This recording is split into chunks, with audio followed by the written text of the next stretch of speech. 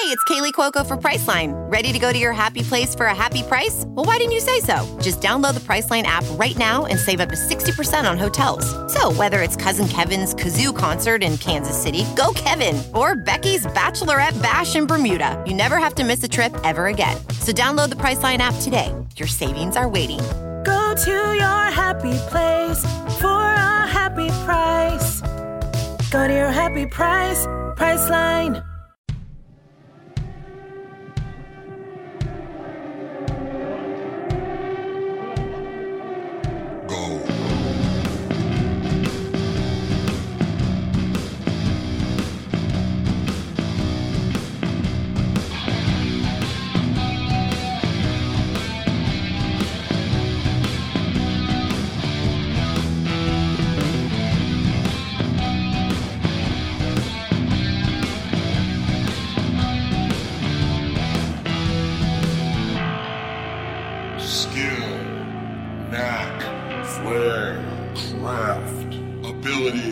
Aptitude, expertise, genius, gift. I'm the fucking talent. Hey, what's happening? Mike Schmidt, 40-Year-Old Boy podcast. Look, let me take this time right now to thank everybody who reached out in the last week to send me a note or a text or a note or a text. Sometimes people sent a note. Sometimes people sent a text. Sometimes people actually sent a note.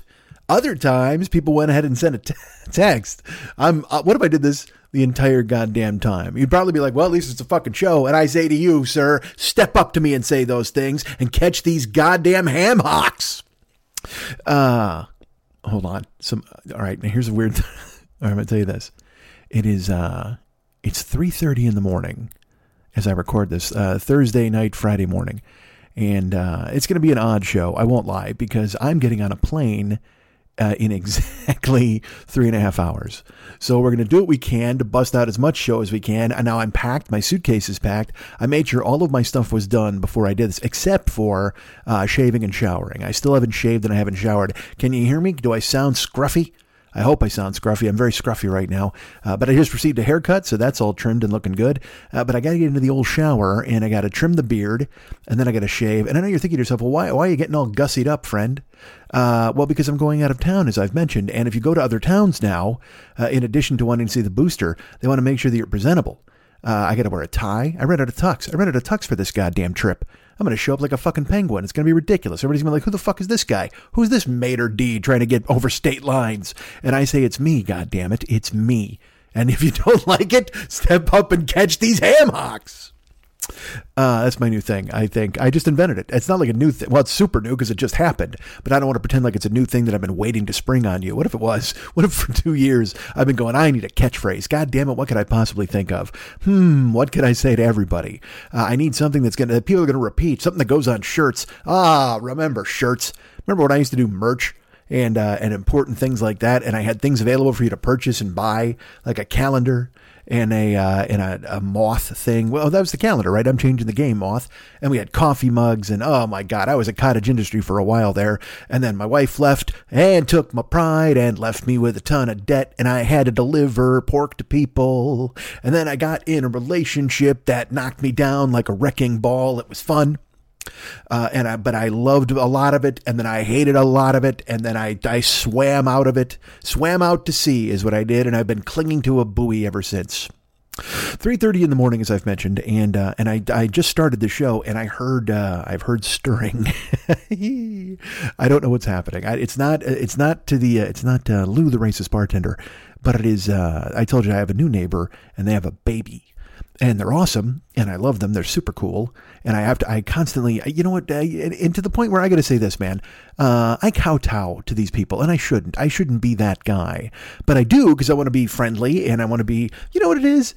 I think it's time to be a good neighbor. I think it's time for me to State Farm the fuck out of these people, right? Because I say hi, I try to nod. I've offered to help the autistic guy with his fucking groceries and got shunned. That was ugly. I never helped Johnny Shuffles with his burning couch. I didn't do any of that stuff. I stared at Frenchie's naked daughter. So I've got a bit of a reputation here. I was swinging my cock around out there by that fucking carport, and a woman and her daughter saw me. I've made some mistakes. I have made some mistakes. But at this point, all the new people, they don't know I did those fucking things. Like, they don't know that I stared at a French naked chick and I swung my dick around at everybody. They got no fucking clue. They just know they got a baby and I've been nice to it. Do you call the baby it?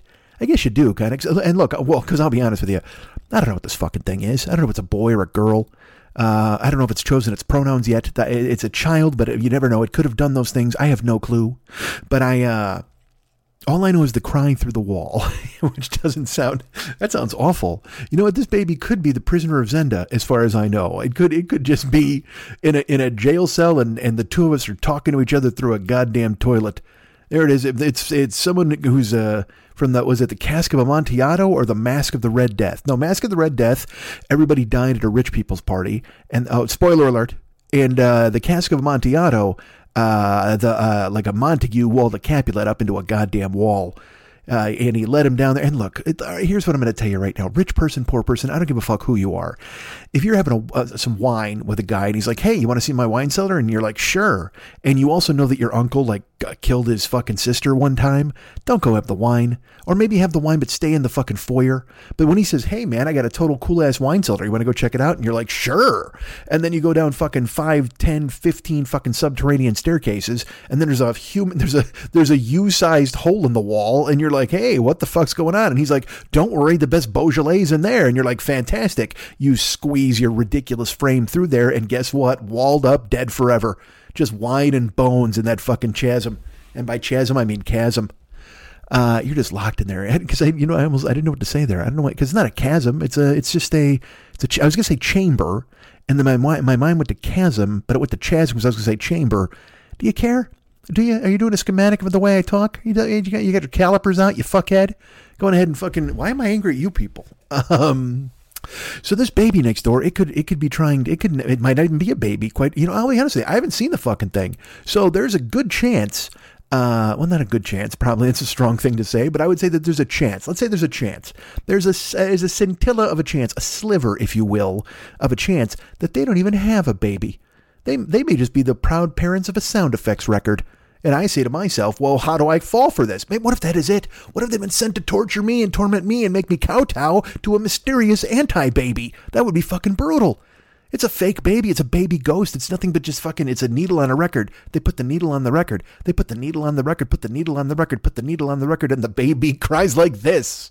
That's fucking awful, right? And yet I fall for it all the time.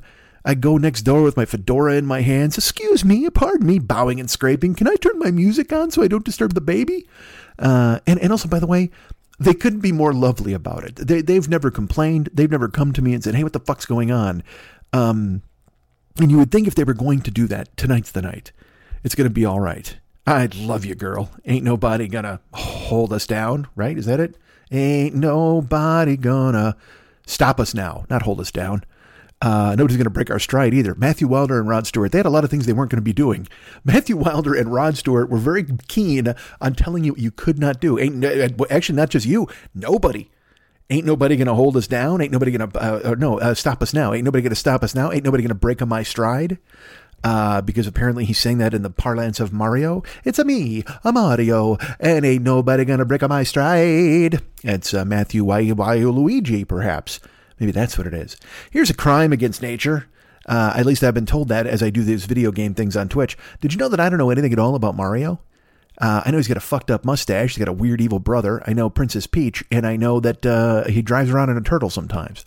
But my knowledge of the Mario family began and ended at Donkey Kong. I know that he was a guy who fought a giant gorilla. He had to climb up ladders. He dodged barrels, and occasionally there was, and then he'd get to the top, and then the gorilla would go gah, gah, gah, gah, and then up the ladder, and then it would go ding, ding, ding, ding, ding, ding, ding, boom, and then he would throw more barrels at him. What a fucking existence that is. Who thought that shit up? Hey man, what if we had a giant monkey, right? And it saves it steals a princess from a plumber. Why the fuck is the plumber doing the saving? Is he a plumber in Donkey Kong? That's another thing. Maybe he's not. I don't know. Did he go on to become a plumber at some point? He went to plumbing school. That's what happened. This fucking guy, he's like, you know what I'm tired of doing? Chasing chicks up ladders with fucking gorillas. I need to get me a trade.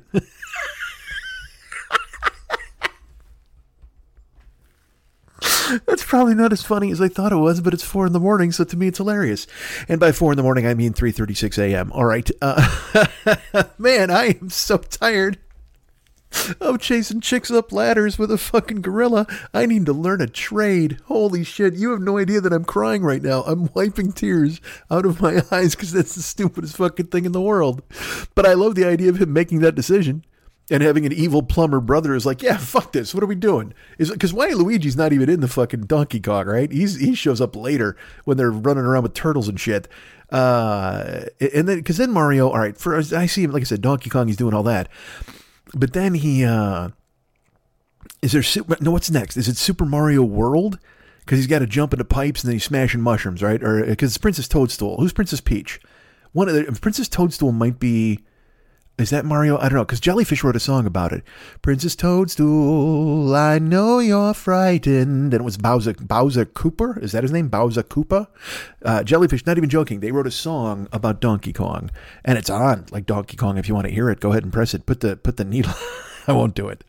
But yeah, so Jellyfish wrote a fucking song about it. And so that's another touchstone I have. That's it. I don't know anything about it.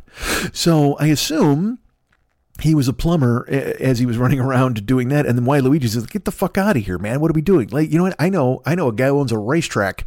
And then sure enough, the next they're driving race cars around. Is that true? I don't know, man. I missed so much. Because I was on the road trying to do comedy and get a career. And like you saw that fucking ended up. Should have stayed home and played fucking Mario. Because when I was a kid, again, we played the classic games. I played some Pong. Played a little bloop, bloop, bloop. Bloop, bloop, little Pong, little Space Invaders, little, what else did I play? Defender. You ever see Defender? Oh, that's sweet. I played the Journey game, with Steve Perry in a Tron cone. Again, there's always these things you say where you're like, well, rock stars are high, so they make decisions when they're high. But I just can't see Journey being recklessly high. Maybe, I suppose. Look, Neil Schon. All right, never mind. Neil Schon, I can see recklessly high. Hey, I didn't even mention this. Did you know Neil Schon played the fucking? I might have even told you. When I went to the Raiders game in Vegas with Austin, Neil Schon played the fucking national anthem, Star Spangled Banner, whatever the fuck, on guitar. And he wheedled and he lost his place, and I was laughing. I was like, this is the stupidest thing I've ever seen. It was just bad. And I will say this, I got bamboozled because he was wearing a Neil Schon 21 jersey. And in my brain, I'm like, holy shit, Neil Schon loves Cliff Branch. And I thought that was my favorite thing. I was like, God damn it. I love Neil Schon now because he loves fucking Cliff Branch. But then it turns out, guess what year we're in, folks? Yep. That's how dumb Mike is. Mike sat here and thought, oh my God, you got to pick your favorite Raider. How sweet. And no, Neil Schon they gave him a jersey with fucking 2021 on it. Of course, that's what you do. I mean, I don't know if that's what you do. I suppose that's what the Raiders do. Anyway, Neil Schon played he played the shit out of the national anthem, and it was very much, look, Hendrix did it, and he made it his own. All right, there's no doubt Jimi Hendrix's national anthem is fucking amazing. It's no Marvin Gaye's national anthem, but they're in the same stratosphere, I would say. But Neil Schon, and again, and Neil Schon's got soul. He played with Santana and shit. He's a blues guy or whatever the fuck. So, and you know, yes, he made Stone in Love, which might not be bluesy to you guys, but again, the Escape album, you can argue with me on that? You're going to show up at my house at 3:39 in the morning and say to me, hey man, Escape doesn't matter, because it does. It fucking matters. And I know, I even have friends who hate it, and fuck that. Steve Perry turned his hair white. You see that? Well, he didn't do it. I don't know if he did that. He turned his hair white.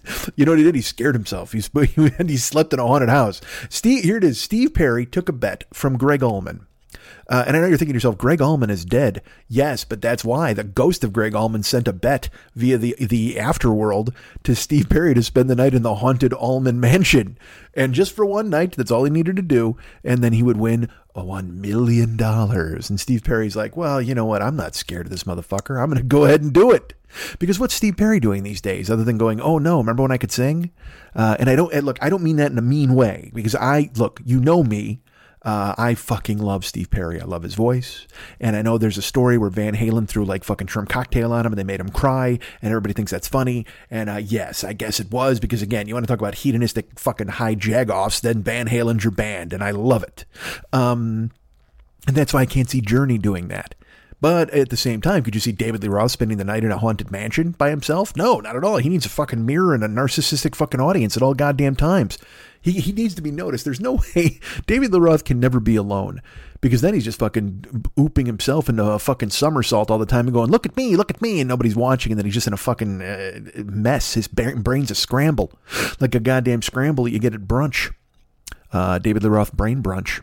So Steve Perry stayed in the Allman Mansion, and it chilled him. He wound up chills up his spine because of all of the pitfalls and pratfalls that were there. Because not only were the ghost of the Allmans there, but the ghost of the Leonard Skinner band was there. Didn't they almost die in a plane crash? Or some of them did, or some of them did not. What if it was a mansion where all the dead rock stars were? So Steve Perry's there for the night, and it's just Greg Allman and Buddy Holly just harassing him, and they throw shrimp cocktail on him and make him cry. Eddie might have been there. Eddie could have done it too. Eddie's there. Fuck yeah. He's hanging out with Greg Allman and Buddy Holly. No, he's not. They always say that. They're like, you know what? Eddie Van Halen's up in heaven right now jamming with Buddy Holly. No, I don't think he is. I think he's a skeleton in the ground. And I just don't think that there's a heavenly band that they'd be playing. Although maybe there is. I don't know. But again, as I've said many times before, I don't know why you would want to go to heaven and do your job. Eddie Van Halen's job was playing guitar in Rockstar. Now, did he love the guitar? He certainly did. But does he want to then go to heaven? And they go, all right, buddy, you're going to guitar heaven. And he's like, what does that mean? They're like, go in there and say hi to Jimi Hendrix and I think an Allman Brother. Because I look at me, I couldn't even pull one more dead guitarist. Like, you know, I thought of Jimmy Page. And then in my brain I go, don't say that. Jimmy Page isn't dead. This is the hesitation I have, folks. This is what happens when you're talking with no goddamn breaks. This is why the next door baby cries. So I heard a stirring just a second ago as I'm sitting here and rampaging and talking, and I'm hoping I'm not putting anybody out. I might be. You never know. Or maybe they're just mad that I dissed Mario. Did I diss Mario? I didn't really diss Mario. I just don't know exactly how he fucking handled his business. He's chasing a gorilla, and then the next thing I know, he owns a racetrack or whatever the fuck. And people, not only that, but people fucking love it. They made a movie. They're making another movie, and I love this too. They're making a movie, and Chris Pratt is Mario's voice.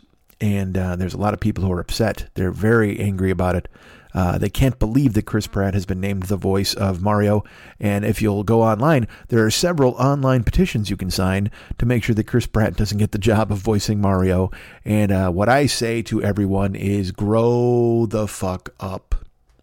Get a fucking job, put some thumb screws on and hurt yourself. I don't know what you need to do to get away from the fucking online petition to keep Chris Pratt away from being Mario. What does that even matter to you?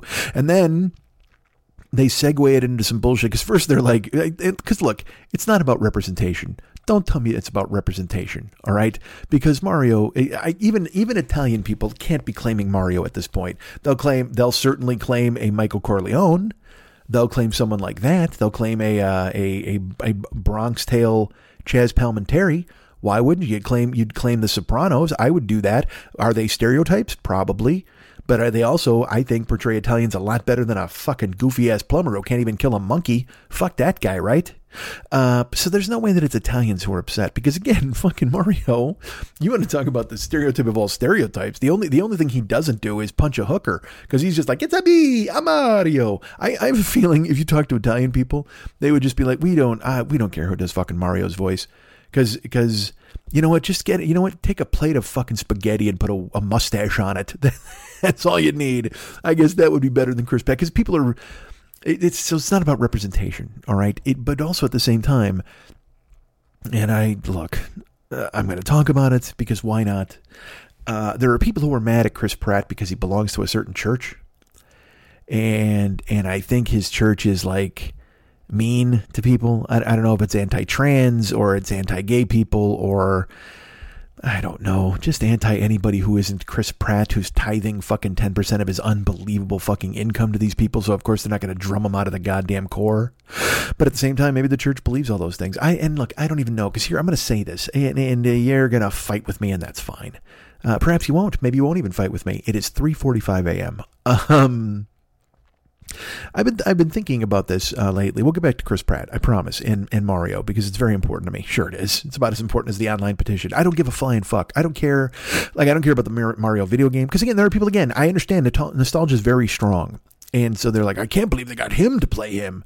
It's like, you know, I will admit this. When they cast the first Fantastic Four movie or whatever it was, and they were like, hey, man, there's going to be a black Human Torch. In my brain, I was like, fucking why? It doesn't make any sense. I grew up watching the Fantastic Four, and they're a family, and there's a father who stretches all over the goddamn place, and then there's a lady who can turn invisible, and then there's a guy who can set himself on fire anytime he wants, and there's another guy made out of aquarium rocks. And then they get a spooky baby and a fucking old lady nanny, and sometimes they go to the negative zone and they have to say hi to Dr. Doom occasionally as well.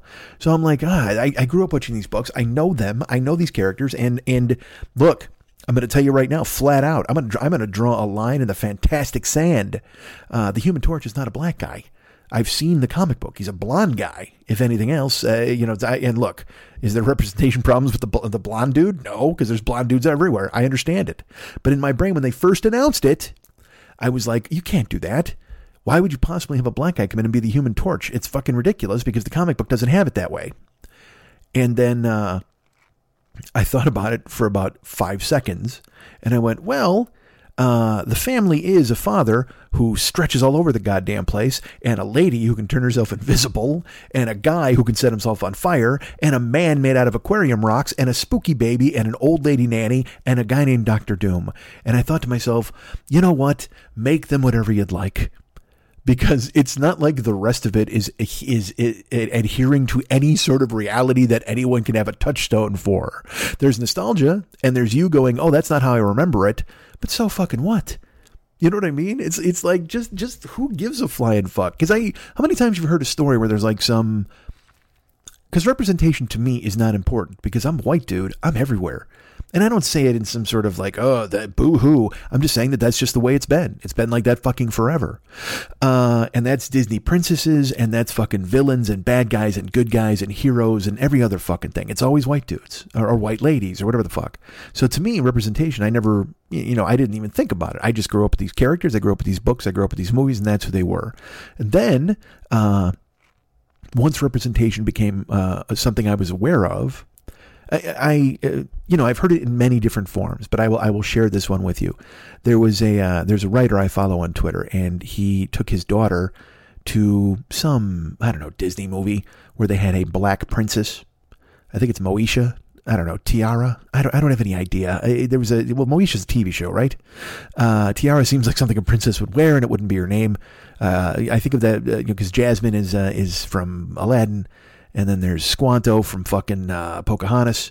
Although Squanto's the Indian, right? I think Pocahontas is the princess. Don't fucking yell at me. I'm a grown man. If I knew all the characters in Pocahontas, next thing you know, I'm going to start an online petition to fucking go ahead and get him to come to my house and say yay and have a cake. Fuck that, man.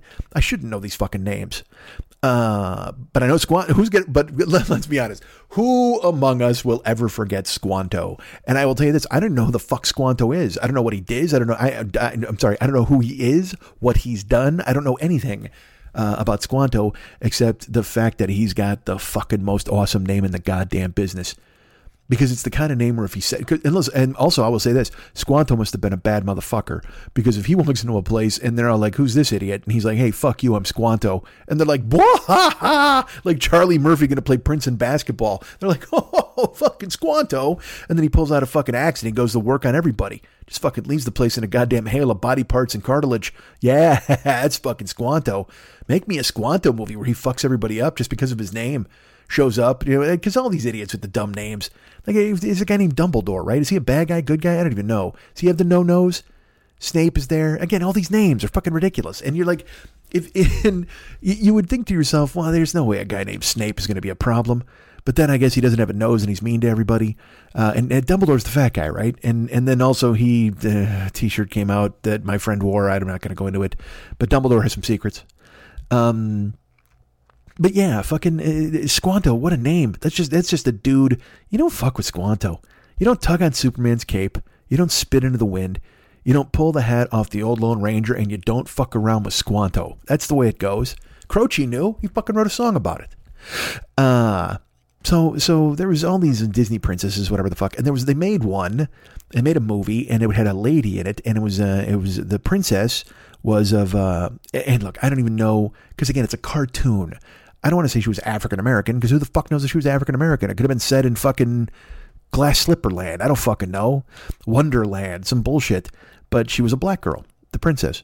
And this writer, he was relaying the fact that they went to this movie, and he brought his like 5-year-old daughter, and he's a black dude, and his daughter, of course, is clearly black, and they watched the movie, and he said his daughter was staring at it, and like she couldn't understand it, like almost like it was something so different and strange, and he said she stood up in her seat, and just clapped and joyously laughed every time this girl did anything heroic or did anything cool.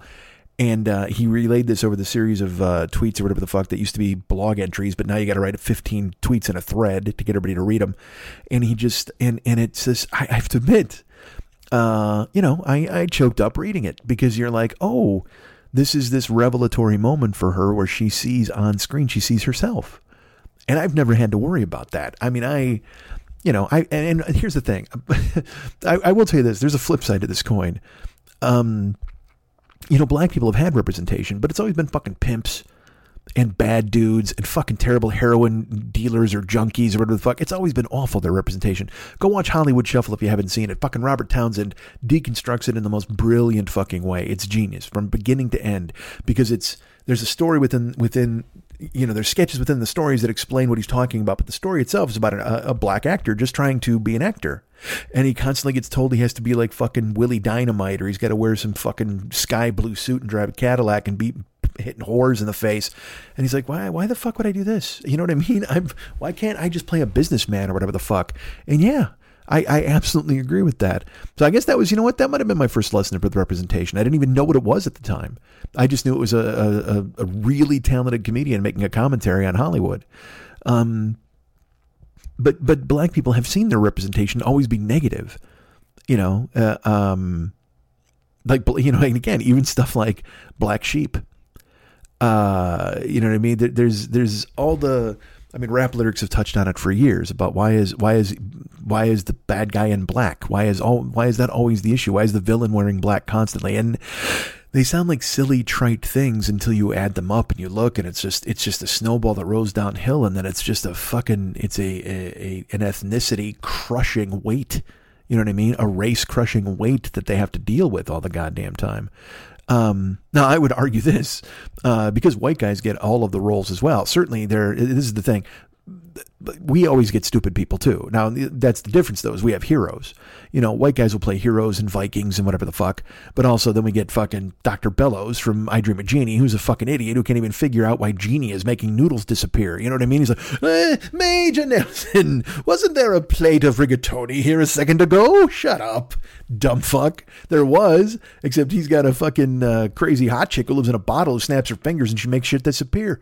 And this is the guy you're sending to space, by the way. That's, how dangerous that was to this country, this planet, that they had fucking Major Nelson in the space program while he also had a genie at the house. He could have gone up to the moon. He could have brought Jeannie. She could have started blinking fucking condos. Nelson takes over the moon. And look, Hagman's kind of dumb. And he's probably also going to bring fucking Major Healy with him. Oh, Healy, what a fucking dope that guy is. Now, look, is he a great actor? Certainly. Is he interesting and funny? Yes. Is he the comic relief in that show? Yes. Other than when Jeannie makes like a fucking cow appear for no reason, because Jeannie, look, man, I don't know if she's just fucking mischievous. I haven't watched the show in fucking forever. When I was a kid, it was just like, oh man, Jeannie's hot and she blinks and shit shows up. There's a Rolls Royce in the house now. That's fun. But now I wonder if there's some subtext that I did not see. I wonder if there was something. And look, only I'm worried about the Chris Pratt petition people, and now I'm worried about the subtext of I Dream of Jeannie. What the fuck? Although I'll tell you this, dudes. Again, as I told you, nostalgia, and look, I didn't tell you anything. I say this. Please don't pretend like I'm like, oh, I told you guys. I'm not fucking planting a flag. But I will tell you this. Nostalgia and pussy run the world. We talk about this every time. That's just the fucking way it is. And the nostalgia thing's got to fucking go, man. You just got to let it. You can't. Like I said, with Mario and shit like that. When I talk about representation, representation's a good thing. So let it dissolve. Let everybody be everybody. Who gives a fuck? Who cares if you got a fucking Indian Hulk? Although I guess they have an Indian Hulk now that fucking Kumail's on the spike. With the fucking Elementals show. What the fuck, man? Did you see the Eternals? What the fuck? Is that what it is? Did you see it? I didn't see it. I just can't. I don't, man, they've lost me. I don't, that's ballsy. Like Marvel, look, I trust you. All right. It's like when I trust Pixar. For a long time, I was like, Pixar makes the best movies in the world. So I'm going to trust Pixar to do whatever the fuck they want to do. I will, they got my money. And then they made Cars. And I said, you know what? Couldn't be less interested. I'm out. Dopey hillbilly car and whatever the fuck. I'm not, and this is to my detriment. I have not watched a Pixar movie since. Now, it's because I'm tired of fucking cartoons. The last good one I saw from them was Up. Up is magical. And I watched it and I loved it. And then they made fucking Cars. But I also, didn't they just make fucking, they made, what the fuck, Encanto? I think is that them? But then no, they made one that was like a young Latin boy or Hispanic boy who plays guitar. What's his name? I want to say Squanto, but I know that's not it. But I'll tell you what, Squanto could shred.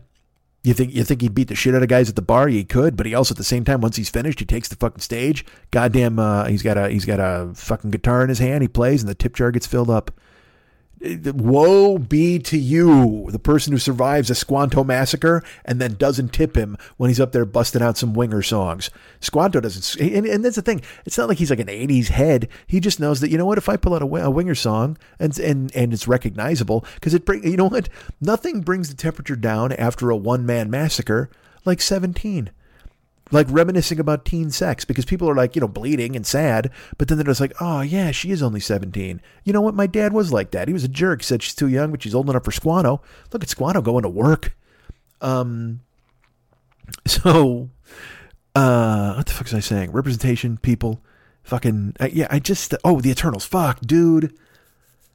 Here's the balls on Marvel. All right, so I saw Endgame. That's the last one I saw. And then I wasn't sure if I was going to watch WandaVision because I didn't know what the fuck it was. I'm like, because you lose me.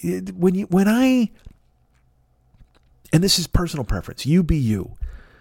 But when you start to drown me in product, when I can't turn around without bumping into some fucking Doctor Strange Twinkie treat, or a Spider-Man pasta platter. You know what I mean? Like and I'm not against marketing or whatever the fuck. Make all the money you can, I suppose. Because I know, look, we all know Disney needs cash.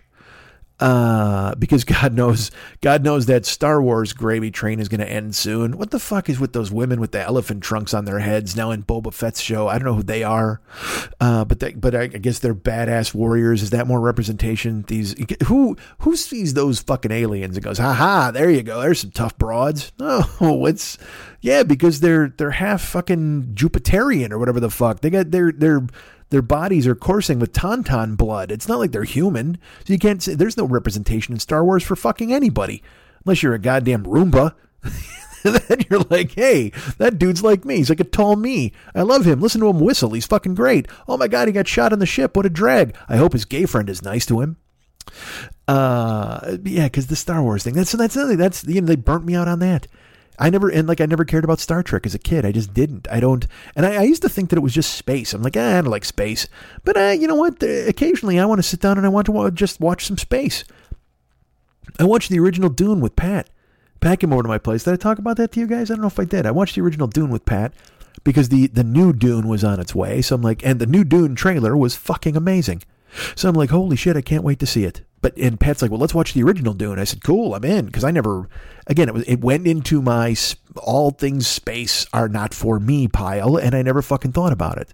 But I thought, well, it wouldn't be bad to have a touchstone here on what Dune could be. So what I planned on doing was I was going to watch the original Dune, and then I was going to read the Wikipedia stuff about the original Dune, and then I was going to watch the new Dune. With the peach fucker. Who's that guy? He's in it. So I'm like, all right, man, this will be fine. I can't wait to watch the new Dune. So Pat came over to my house, and I think he brought a pizza. You know what Pat brought me that day? Unsolicited, by the way. He never said, hey, you want anything? He brought me one of those Detroit pizzas from Pizza Hut. So that'll tell you how long ago this was. Wait a minute. What the fuck is that? What? I'm sorry. My screen just lit up and it said my calendar is going off and it says there's a private event at 7 a.m. What the fuck is my private event at 7 a.m.? Oh, Jesus Christ, my flight. All right. Is it 2 hours? No, it's 3 hours. It's now 4 o'clock a.m., ladies and gentlemen. So my computer is saying there's a private event. Boy, how great would that be? If it was, I wish the fuck it was a private event.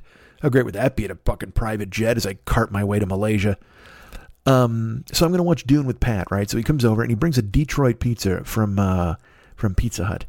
And it was fine. You know, let's put it this way. It was a delightful surprise, and I was very glad that he brought it. But at the same time, I don't know anything about Detroit pizza. From what I understand, it's bread, and then they put cheese on it, and then at the end they put the sauce on it. I don't know if the sauce is cold or they put it on to cook. I don't know. All I know is whatever sauce they used on this Detroit pizza was the most acrid sauce I've ever had at a Pizza Hut. Now, I've talked before about Papa John's. We know my feelings on a Papa John's, correct? The pizza just tastes like racism. And it did even before we found out Papa John was a Pizza John. Papa John was a racist. Once we found out he was a racist, I snapped my fingers and I was like, of course! Because the pizza just tastes like fucking racism. It's so bad. Like I bit into a Papa John's pizza. You ever have a York peppermint patty and you're instantly brought back to like your time on the Matterhorn across the Alaskan tundra? Well, I bit into a Papa John's pizza and I was immediately spirited away to a lunch counter in 1961 Mississippi. And oh my goodness, were my clothes wet. There were German shepherds who did not want me there. And here's the worst part. You know what they were serving at that lunch counter? You got it. Papa John's racist pizza. God damn it. You would think biting into this pizza would take me to a place that, because already I'm about to go through an extreme hardship. Clearly, Sheriff Bubba and all of these other axe handle wielding cunts are going to take me outside and tune me up as German shepherds snarl and the fire hoses blare. But you would think at least in that small amount of time, I would be able to enjoy a club sandwich. Why would you ever make me bite into a racist pizza and then send me away to a lunch counter where I'm about to be violated in several different ways? One, by beating with axe handle. Two, by Sheriff humiliating me for my position in society. Three, by snarling German shepherds. And four, by the second bite of racist pizza. And you would think that biting the racist pizza in the dream that happens after you bite the first racist pizza would take you back to a better place. But no, I wound up in the street. I was out in the street. Oh, and the fire hoses, they soaked me. I was out in the street. When I'm out in the street. Ruff, ruff, ruff. That's the German Shepherd. He gets a part. He sang. Bruce is very liberal, but at the same time he went, you know what? These German Shepherds, they're just animals. They don't know what they're supposed to be doing. So he gave him a part on the album. Good for him. Good guy. Papa John's is a racist pizza, and their sauce, again, as I said, the pizza tastes like racism, but the sauce, it tastes like bile. It just is so acrid and so sour. I don't even know the word. Acrid's a good word. It tastes like bile. It's just nasty. It tastes like the blood and alien that eats through the fucking hull of the ship. And please don't write me and go, when did you eat the blood and alien that ate through the hull of the ship? Fuck off, man. We're talking here. So what the fuck? So pizza, racism, and Pizza Hut, and representation. I'm a little screwed. I'm a little all over the place today because again, it's 4:04 a.m. ladies and gentlemen. The private event thing screwed me up. I think I was on a pretty good roll until that fucking showed up. Oh, Pat shows up with a Detroit pizza. So it's this acrid sauce, right? And I didn't mind again. And look, and let me ask you this: do you think fat me ever turned down a free pizza? Jesus, no, of course not. Pat could have put his dick on that pizza. I probably still would have ate it. What the fuck? I'm a monster. I am a fucking absolute grizzly bear. I need a whip and a fucking chair. Somebody help me. Do me a favor, somebody. Come over here and drag me away from myself. So Pat brought it over, and I'm like, that's a delight. And then let's go ahead and Pat, I will say this too. You know what Pat got on the pizza? Because I've gone to Pat's house before, and he's set up some pie. Pat gets green pepper on his pizza. And that's it. Pat's not a sausage guy. He's not a mushroom or an onion guy. Maybe a plain cheese guy, but he gets a green pepper. Cheese and green pepper pizza.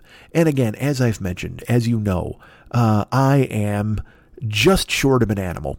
I will crawl naked on my stomach across broken glass to get whatever free pie you're doling out to me. I am literally every Tom and Jerry cartoon's hobo who walks by with fingerless gloves and snatches something off your windowsill to eat, whether it be a hot pie or a chrysanthemum or a mouse. I'm going to jam it in my maw because I am a fucking Hoover. So Pat brought it over, we bit it, and again, acrid, and I like green pepper. It just wasn't for me. I'm not a Detroit pizza guy, I think. You know what it tasted like Kid Rock. That's why I was out. And don't rate me and be like, Kid Rock's a nice guy. Whatever the fuck. Good for you. I'm glad you like him. Just a fedora and a mustache. He just, go ahead and look at Kid Rock. You know what he looks like? He looks like a disguise. He doesn't even look like a real dude. He wears that goofy hat and then that bad mustache. He looks like the kind of like a human version of the guy who used to chase the Pink Panther. And I don't mean Inspector Clouseau. I mean in the cartoon, there was this dude with a brush mustache, and he worked as like a janitor sometimes. And the Pink Panther would, I don't know, throw fucking pink fiberglass on the ground, and then the guy would be like wiggling his mustache and be like, I must get this mouse or this panther or whatever the fuck. And then he'd chase him, and then he'd wind up in a garbage can, and some dumb shit would happen to him always. It's like the ant and the aardvark. Why is this? And look, I understand they're for kids, and they want fucking kids to go, oh, look, the small guy always wins. But then kids wake up, and they grow up, and they get older, and they're like, ha, I'm tough like the ant, and you're stupid like the aardvark. And then the aardvark / bully in your high school fucks you up. And you're like, God damn it, I'm the ant. I'm supposed to outsmart you. I'm the ant that talks like fucking Dean Martin. You're the aardvark that talks like Jackie Mason. And the guy's like, no, I'm fucking Barry in your gym class, and I'm about to fucking throw a bombardment ball at your face at goddamn high speed. You can be an ant if you want, an ant in the afterbirth, because you pale in comparison to me, goddammit. So Pat brings this pizza over, and he's like, let's watch Dune, dude. And I'm like, all right. Well, I mean, let's put it this way. He didn't. The plan was to watch Dune. He didn't come over and go, here's a pizza. And I said, great. He said, let's watch Dune. I said, fine. He didn't have to tempt me with a free pizza. We had a plan, all right? So he comes over to watch the lovely Dune, and we sit down. And again, as I've mentioned, I threw it in the who cares about space pile. I don't give a shit. I mean, space means nothing to me. And again, that's to my detriment, because I'm sure there are lovely space operas and films out there that are terrific, not unlike this first Dune, which I haven't seen, so I'm ready to give it a day in court. And we turn it on, and it's made in like 1983, I think, 82, and it's directed by David Lynch. And I don't know any of the backstory, by the way, when we sit down to watch it. All I know, it was a bust. And I know at some point a shiny Sting is going to appear naked on screen. That's the only thing I know. And I know Kyle MacLachlan is in it. So I'm like, all right, well, let's give this a day in court. Let's check it out. And in the opening, Kyle MacLachlan, they're trying to train him to be like a rough warrior. And the special effects, man, it's this weird robot that shoots out orbs that he has to fight, but he's kind of not looking at them. But then he stops. He's doing something, and then he stops. And we had the subtitles on because we're both old, so we have to try to fucking read movies now.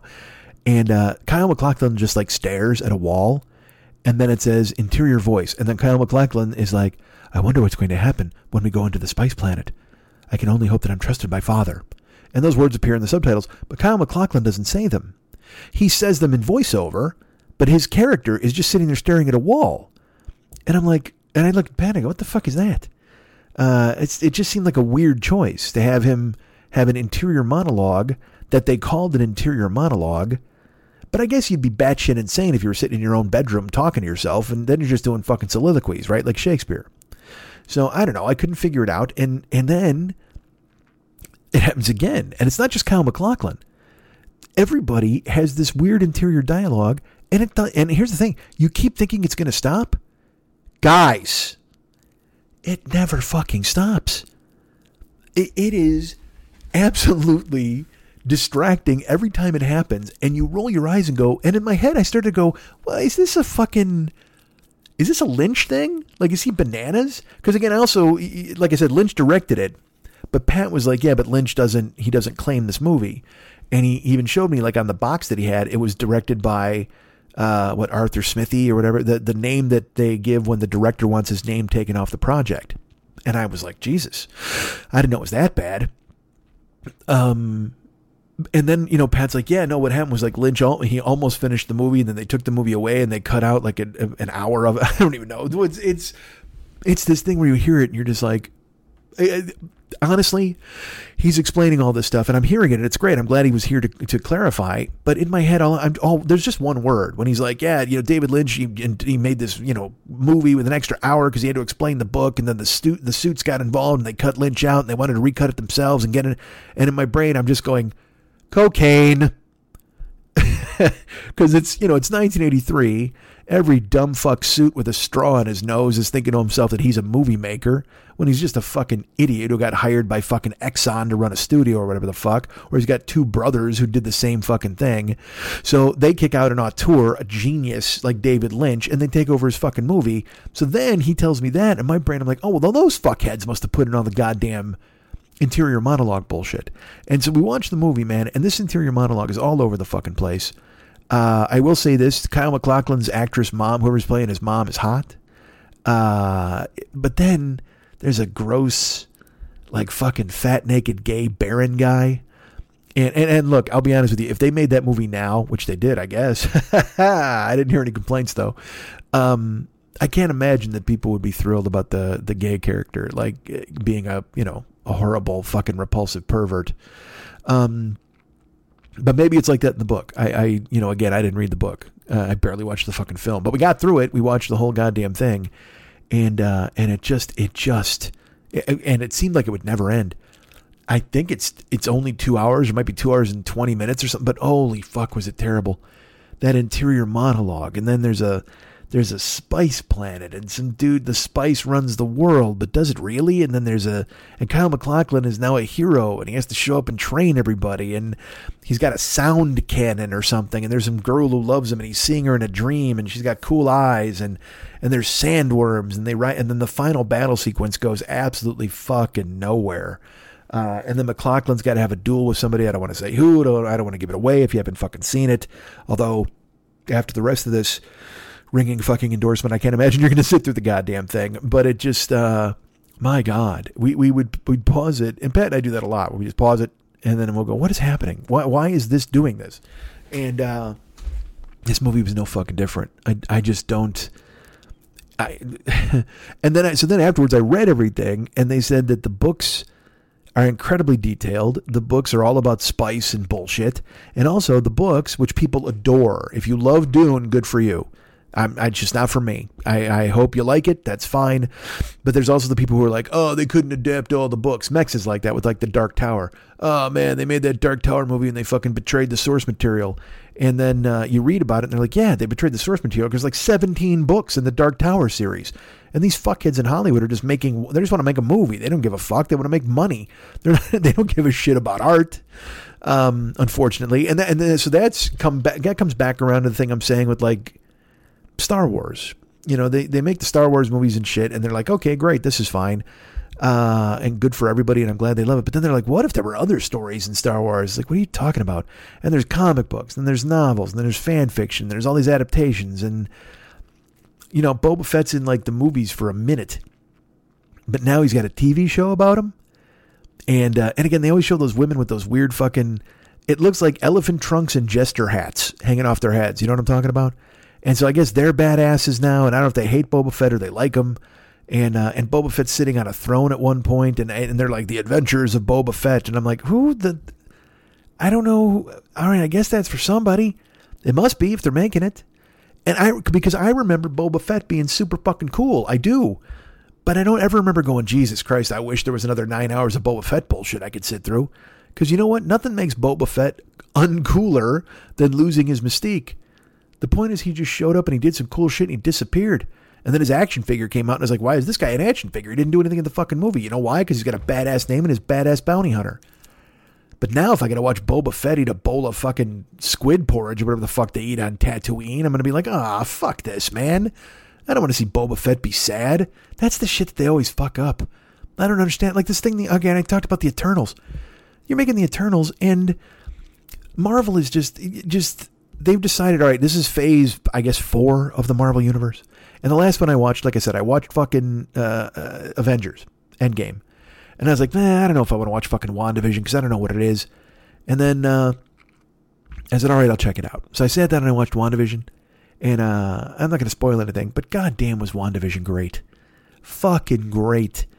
The whole series was really fucking cool. Catherine Hahn was amazing in it. Elizabeth Olsen, is that her name? The girl who plays Wanda, and the dude who plays all of them. Vision, everything was great. There's only one thing that they haven't. Look, I'm going to spoil, so I apologize. Run away and hide if you don't want this fucking spoiled. Because here's the thing. This is a problem I think Marvel has, and they need to fucking fix quick. Marvel has two villains. All right, in all of their shows now, space and the government. So in WandaVision, it turns out there's like some rogue CIA guy who wants to turn Vision into another Vision and find Vision who's been and kill Wanda and whatever the fuck. It's that thing where you're like, why? And look, I understand the CIA is nefarious. They're not our best friends. Nobody likes them really. Although they did last year. Remember that? Remember like the last 4 years? When Fuckhead was in office and everybody's like, the CIA's going to take them down. Here they come. And it's like, really? The CIA? These ass fucks? Remember when they tried to invent a joke powder that made fucking Castro's beard fall out? These are the guys you're trusting, you fucks? But everybody's like, yeah, man, they put him in his place. They let fucking, goddamn Trump know what was up. And it's like, no, they didn't. They're all bureaucrats like the rest of them. You know, the CIA isn't this, everybody thinks it's the Bourne supremacy. And it's not. It's more like the fucking waiting room in Beetlejuice. These guys are just fucking ticking down time and trying to get shit done. And then also clandestine bullshit where they sneak around, like in a Coen Brothers movie or some stuff, and I'm sure I'm going to get written to by some CIA agent. How do you know what goes on at the CIA? You're right, you're heroes. I don't fucking care anymore. Jesus fuck. Stop writing me these mean things. Why have I invented a CIA enemy? I'm not on their radar. At least I hope I'm not. Jesus Christ. Although this show might put me on there. Who knows? But I just don't. So there's a rogue CIA agent. And then even worse, there's a rogue CIA agent. So you know who has to stop him eventually? It's one of the two broke girls, one of the waitresses, and an Asian FBI agent, I think. I don't know. Another less than trustworthy organization, I've been told throughout my life. But all of a sudden now that's the dude we're supposed to back. So it's him and look, they may have a monkey sidekick. I don't remember. All I know is it was completely implausible. It is a fortress. It is a tented fortress where there's nothing but CIA agents all taking the orders of the CIA mean guy, right? And then the waitress from Two Broke Girls and an Asian FBI agent who has 4 bullets, they somehow sneak in, and it's this typical bullshit. They fucking see a guy, they go, there's like 4 guards, and they're like, all right, let's, They hide behind a wall, and they jump the guards, clam, and then they come walking out wearing the guards' suits. And one of them fits Kat Dennings in a way that I don't think her own clothes would ever fit her. I mean, it looks like, I think they jumped 4 people. They jumped 3 soldiers and a tailor. And they forced one of them at gunpoint to absolutely form-fit Kat Dennings into a fucking army uniform. Because, look, have you ever seen Kat Dennings? Terrific actress, lovely woman, wonderful talent, but also va fucking voom. The shelf on fucking Kat Dennings is not going to fit into your standard camo. At least I don't think it is. But for some reason in the movie it did. She happened to jump the perfect. She jumped Jeanette Goldstein. She jumped fucking Vasquez from Aliens. And it just so happened that her uniform fit her perfectly. And then they go, and there's going to be a fight with the CIA guy. And also another thing too. Dude, the FBI agent is tied up, right? He's got his hands tied behind his back. And then the CIA agent tells him the whole plan, of course. And then they throw the FBI agent into a barn or like into a pile of hay. And they let him keep his cell phone. And somehow he works it into his hand. Now, look, am I remembering this imperfectly? Yes.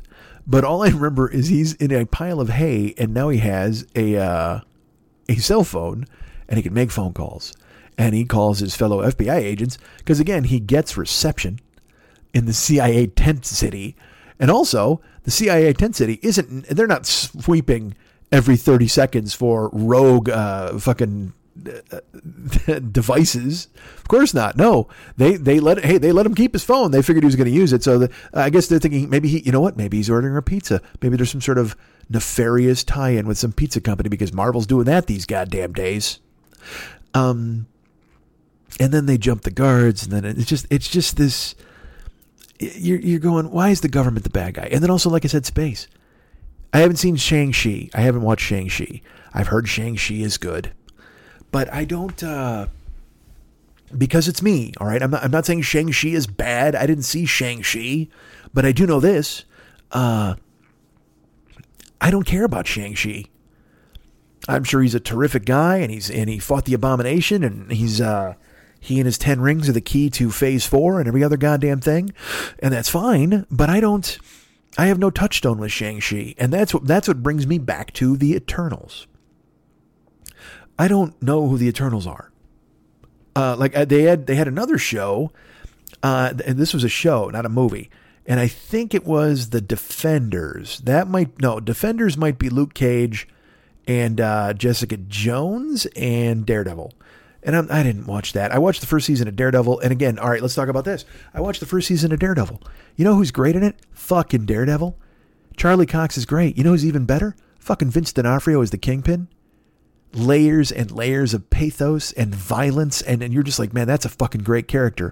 And Charlie Cox is another great character. And then Scott Glenn shows up and he's a great character. So you watch Daredevil and you're like, man, I like Daredevil. Man, I like the Kingpin. You know who I don't care about at all in Daredevil? Daredevil's friends. I understand Foggy Nelson is a big part of the comic book. All right, I read the comic book growing up. But Foggy Nelson also didn't get to go on adventures, as far as I remember. And even worse than that, there wasn't some no-name secretary who decided to get a job at the office, and then she's meeting guys off-site with a gun. What the fuck is going on? Foggy is fine. Foggy's part of the lore. And I know you're thinking to yourself, well, you just said representation isn't a big deal. I'm just saying don't invent characters that don't mean that they should be. I want to see Daredevil fight guys. Let Daredevil do 5 spin kicks. That's fucking cool. I just don't need to see Molly, the new secretary, who wound up with a body in her house, and then she got a job at Daredevil's office, and then she is starting to work on her own plan to take down the crime people and the syndicate, and yet then she comes to work and she won't tell them about it because she's Nancy fucking Drew. I don't know. I just made no fucking sense to me. I'm like, why? So I want to see Daredevil. It's not called Daredevil and His Friends like it used to be on Saturday fucking morning when Spider-Man would show up with like Iceman and Firestar. That's fine. I know what I'm getting into then. Because there's going to be a scrappy spider pup at some point who has a costume that fits better than Kat Dennings' uniform. Good for him. But this fucking show, Daredevil, there's violence. It's Hell's Kitchen and the fucking Kingpin, and he beats a guy to death with a car door. It's fucking genius. And then I got to see glib Foggy Nelson drinking 4 fucking pints of brew and trying to hit on Molly, the secretary, as she's going, I've got to get away because she's meeting some fucking guy in a hoodie who's going to give her directions to an old folks home up north with a reporter so they can interview somebody who used to know the Kingpin or whatever the fuck. Jesus, I don't give a shit about this story at all. But it's a huge part of the show. And that's the kind of shit that chases me away. Any of these shows, anytime where they think to themselves, you know what, man, we need a girl sleuth. You know what we need? We need a girlfriend for Daredevil. Oh, wouldn't that be great? Daredevil needs to be, he needs somebody to love him. Does he? Or he could be the evil fucking loner that he was in the comic book, and he was miserable. Well, nobody wants to watch a miserable Daredevil. What the fuck are you talking about? That's all I want to watch is a miserable Daredevil. I don't want to see smiling, happy Daredevil, which is a really good REM song. Shiny, happy Daredevil, somersault, tiny, happy. Never mind. Too many syllables. But sure enough, man, they force feed it to you. They got it. They was like, what if we did this? What if somehow Aunt May was now hot? Do you know how ludicrous that is? Why is Aunt May hot? I get it. It's fucking awesome. And I love Marissa Tomei's getting work. In a billion years, Marissa Tomei would never fuck Jon Favreau's character, ever. She'd rail Tony Stark. There's no doubt about that. But fucking Favreau, get in line. And I mean at the back. But also, why is she hot? In the comic book, she's 80. But then in the movies, they made her older, and they had great actresses playing her, and also Spider-Man was poor in those old movies. You know what I mean? Spider-Man was like, he was trying to fight his way through college, and there's one scene where like Aunt May gives him $20 or something, and it's a big deal. And even in the video game when you play it, he's like so fucking, he has no money. But in the new movies, like Tony Stark loves him and then gives him all these drones, and he kind of gets whatever he wants, which is fine. And so that makes him like a James Bond Spider-Man. And look, did I love Homecoming? I did, with the Vulture. Did I love Far From Home? I liked it. Because again, I don't need Spider-Man's friends in the equation. No offense, I don't need Mary Jane Zendaya on the bridge yelling at Mysterio or whomever. You know what I mean? Or in the trailer for the new one, she's smarting off to Doctor Strange. Now, I know you're like, oh, what do you mean smarting off? She's a grown woman. Yes, I know. But he's Doctor Strange. If he wanted to, he could snap a finger and, oh, guess what? You don't have a mouth anymore. There's no more mouth. As you sit here and berate me and talk a bunch of shit, as I've saved the planet numerous times over, and you're in my fucking mansion, for fuck's sake. And does this get to me? Yes, it does. But also, I just don't need... And also now, and Spider-Man and his fucking friend, Hula Hula, I don't need that fucking guy running around. Hey, let's give him some fat comic relief. Okay, great. Why? Because it makes it relatable.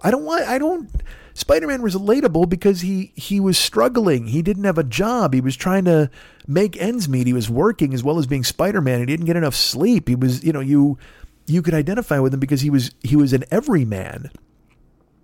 But now they give him smart ass friends and I don't know. Who knows? I might be contradicting my own fucking representation bullshit. Because again, I said when I saw the Black Fantastic Four, Human Torch, I'm like, this doesn't make any fucking sense. Then I went, well, no, fuck it. Representation's important.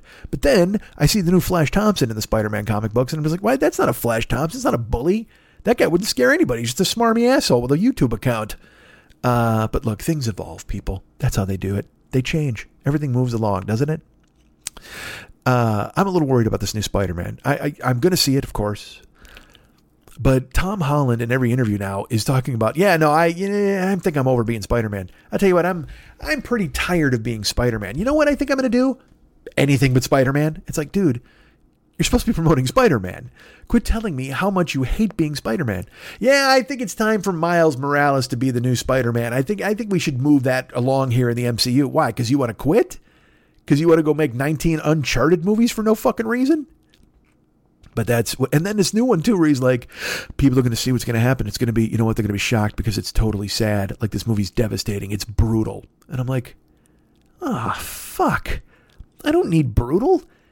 Why can't I see Spider-Man make jokes and swing around and fight cool ass villains and be nice to MJ and have a good day and be poor and struggle, but also, take photographs and sell them to J. Jonah Jameson, who's comic relief. And I mean, all that would be fine. But instead, everybody has to know everybody's identity. And now there's a problem. And also, I love the fact that Spider-Man's secret identity gets revealed and then he still goes to school. Like in the trailer, he shows up at high school like he's getting bussed in the 60s. And everybody's like, get the fuck out of here, Spider-Man, you weirdo. And people are filming him. How could he ever hope to go to a geometry class and no matter what he did, if he got an A on a test, even if he got a B on a test, and he'd be like, fuck, man, I really wanted an A. And they'd go, you're fucking Spider-Man. What the fuck do you need an A for? Go swing around and punch the Vulture in the head and maybe go steal some money. You could do that too. You could be a villain if you wanted.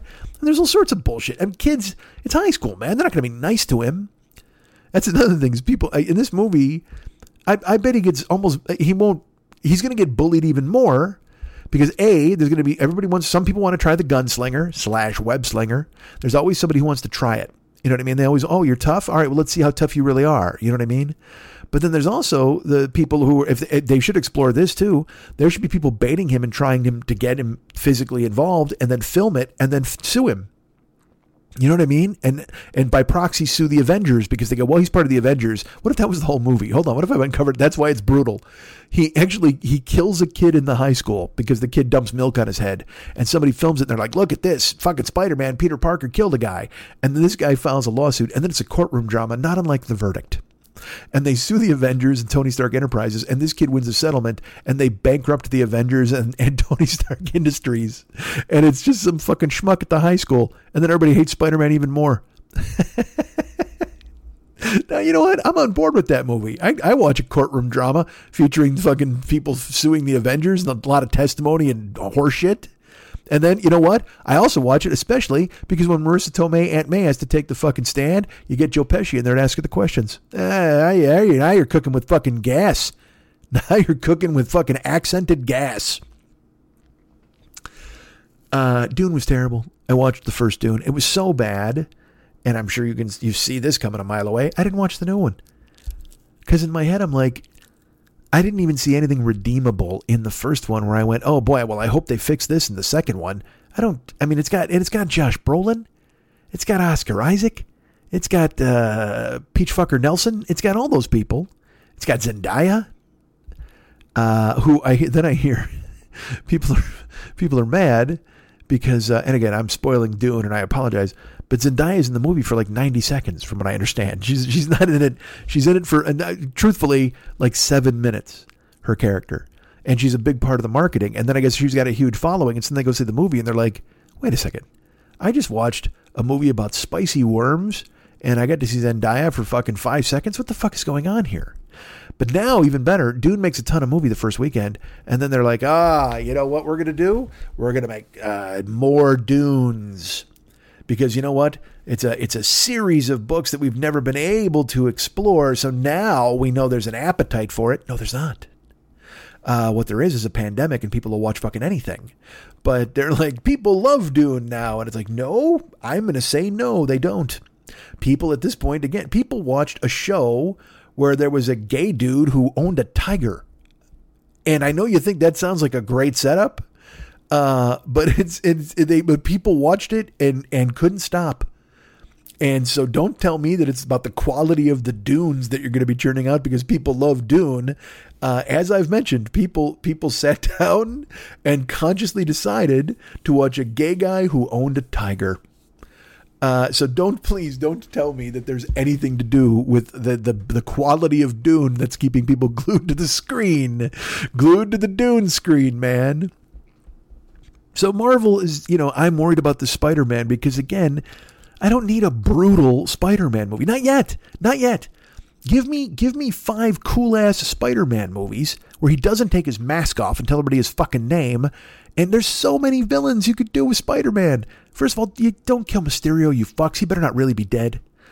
But there's, and I know there's a festival of villains in this new one, but also, man, there's fucking Tarantula and Kraven the Hunter, and there's so many fucking villains you could use that are great, and those would be great standalone Spider-Man movies. I think I mentioned this on a podcast before. My idea was they should go to Tom Holland, and I know now that he won't do this because clearly he's furious at the idea of ever being Spider-Man again.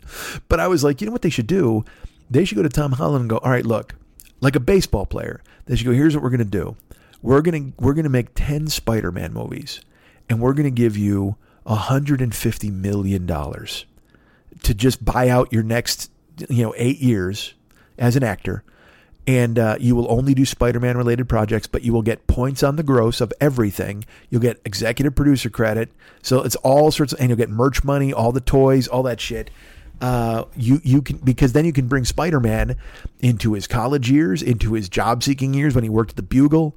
There are so many fucking stories to tell. And also now you're like, hey, you sound like the guys who like Star Wars. You're right. I do. I get it. Now, look, I'm not clamoring for this shit, but I think they should have done it. I think that was a fucking gold mine. Sign this fucking kid up and go, you know what? You're Spider-Man. We'll buy out your next 10 years for $150 million plus points, plus merch, plus every other, but just 150 just to make the movies. Now counting all the fucking surrounding cash and whatever spin-off series is he's going to get money from. And it would have been great. I just sign him, just like an old school talent contract with a fucking studio. And obviously he's got to have his fucking reps go over it with a fine-tooth fucking comb. But, and also he could do fucking TV shows, all the other Marvel stuff, whatever the fuck they wanted to use him for. But instead now already he's agitating to get out of the goddamn series, and they're going to bring in Miles, and Miles is not me. I'll watch it. I like Spider-Man, but I mean, I didn't watch, I played Miles in the video game and he was fun. And I know I guess he's quite popular. And also I loved Into the Spider-Verse. I fucking loved it. I thought Into the Spider-Verse was fucking amazing. But to me, that's where you could tell the Miles stories. Do a bunch of Into the Spider-Verses with Miles where he becomes Spider-Man and he grows into it, and Peter Parker can show up sometimes, and there's villains. And I saw the trailer with Spider-Man 2099, like all these different things you could do. You don't need to bring him into the Marvel live universe just yet. He could have been animated and it would have been fucking perfect. But that's just me, because I don't know the Miles Morales stories. Like, I don't know if he fights, Rhino or Kraven or any of these other, did he fight? Was there a Green Goblin for Miles? I don't know. I don't know any of those things. And also, let me be perfectly clear. I'm 54 years old. They don't give a fuck about me or what I think or what I liked or what I watched. They don't care. They clearly don't care. And there's nothing wrong with that. You don't need to care. I'm not a guy you need to care about. They're trying to keep the youth people. And again, Miles is representation, and it totally makes sense. I understand why they're doing it, but me, because this is my fucking space and my goddamn show, I can say I wish they wouldn't do it that way, because I think there's so much more to the character and so many stories to tell. I think there's been 7 Spider-Man movies? 3 with Tobey, 2 with Garfield, and then 2 with Holland, and then this third one coming up. And they lost so much traction when they rebooted with Garfield and went back again. And I just watched those with Pat. I hadn't seen those. And I didn't mind the first one. I have to admit. I was like, you know what? It's not bad. I mean, Andrew Garfield looks every fucking bit of his 28 years of age, so he shouldn't be in fucking high school. At one point in that movie, fucking Flash Thompson is playing basketball in the gym with a guy who looks like an accountant. He's got male pattern baldness. I mean, there's just no reason that they think this guy is a fucking student. But, they did what they had to do. And I didn't mind the Gwen Stacy, but that's another one of those movies. Gwen Stacy's a hero. She has to get involved in the fights. She has to show up at the fucking, where there's the big battle, so she can go, Peter! And then she can throw a switch and be put in danger and whatever the fuck else. You're just like, come on, man, what are you doing? Why do you need this? Spider-Man could just save the world because it's the world. He doesn't need to constantly have his loved ones in danger, does he? Well, no, apparently he does. They all do. All of them do. I'm waiting for them to bring fucking Chris Evans back as Captain America, just so they can go find his the old lady wife that he wound up spending the rest of his life with, and then they somehow jimmy rig a goddamn time machine and they bring her back and they kidnap her, and he has to save her with the Falcon, who's now the Captain America, and Jesus Christ. I don't know. So then I watched that, and then I watched Falcon and the Winter Soldier. It was fine.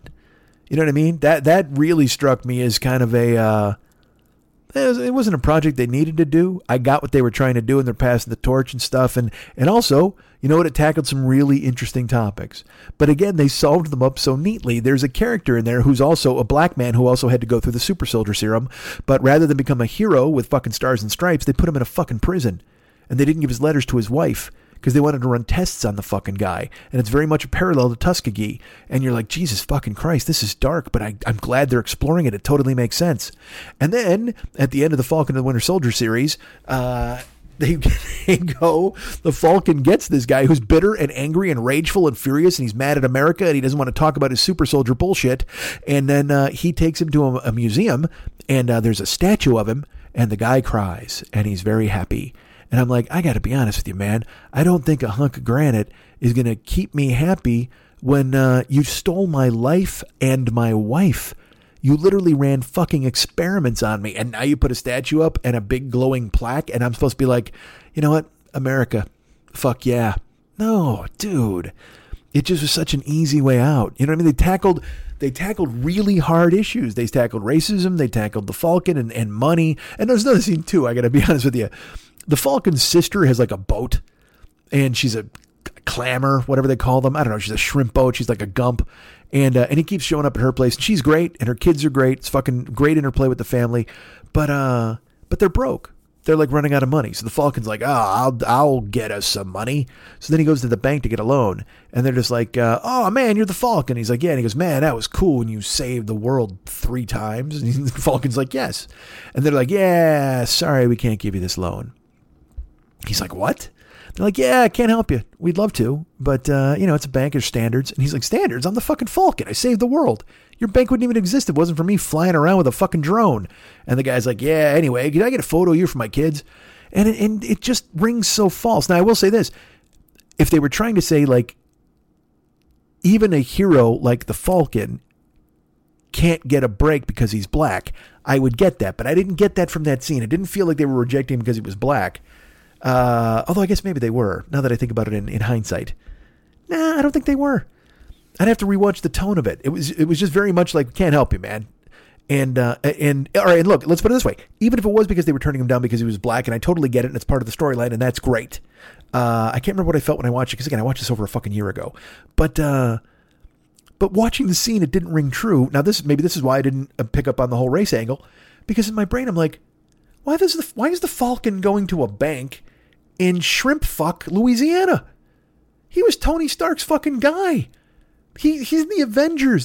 Can't you make a phone call? Isn't there some AI left over? Black Widow's at the fucking mansion eating a sandwich. Call her and go, hey, did Tony, I don't know, happen to leave all of us like $30 million each because we saved the fucking world from goddamn Pixel Thanos?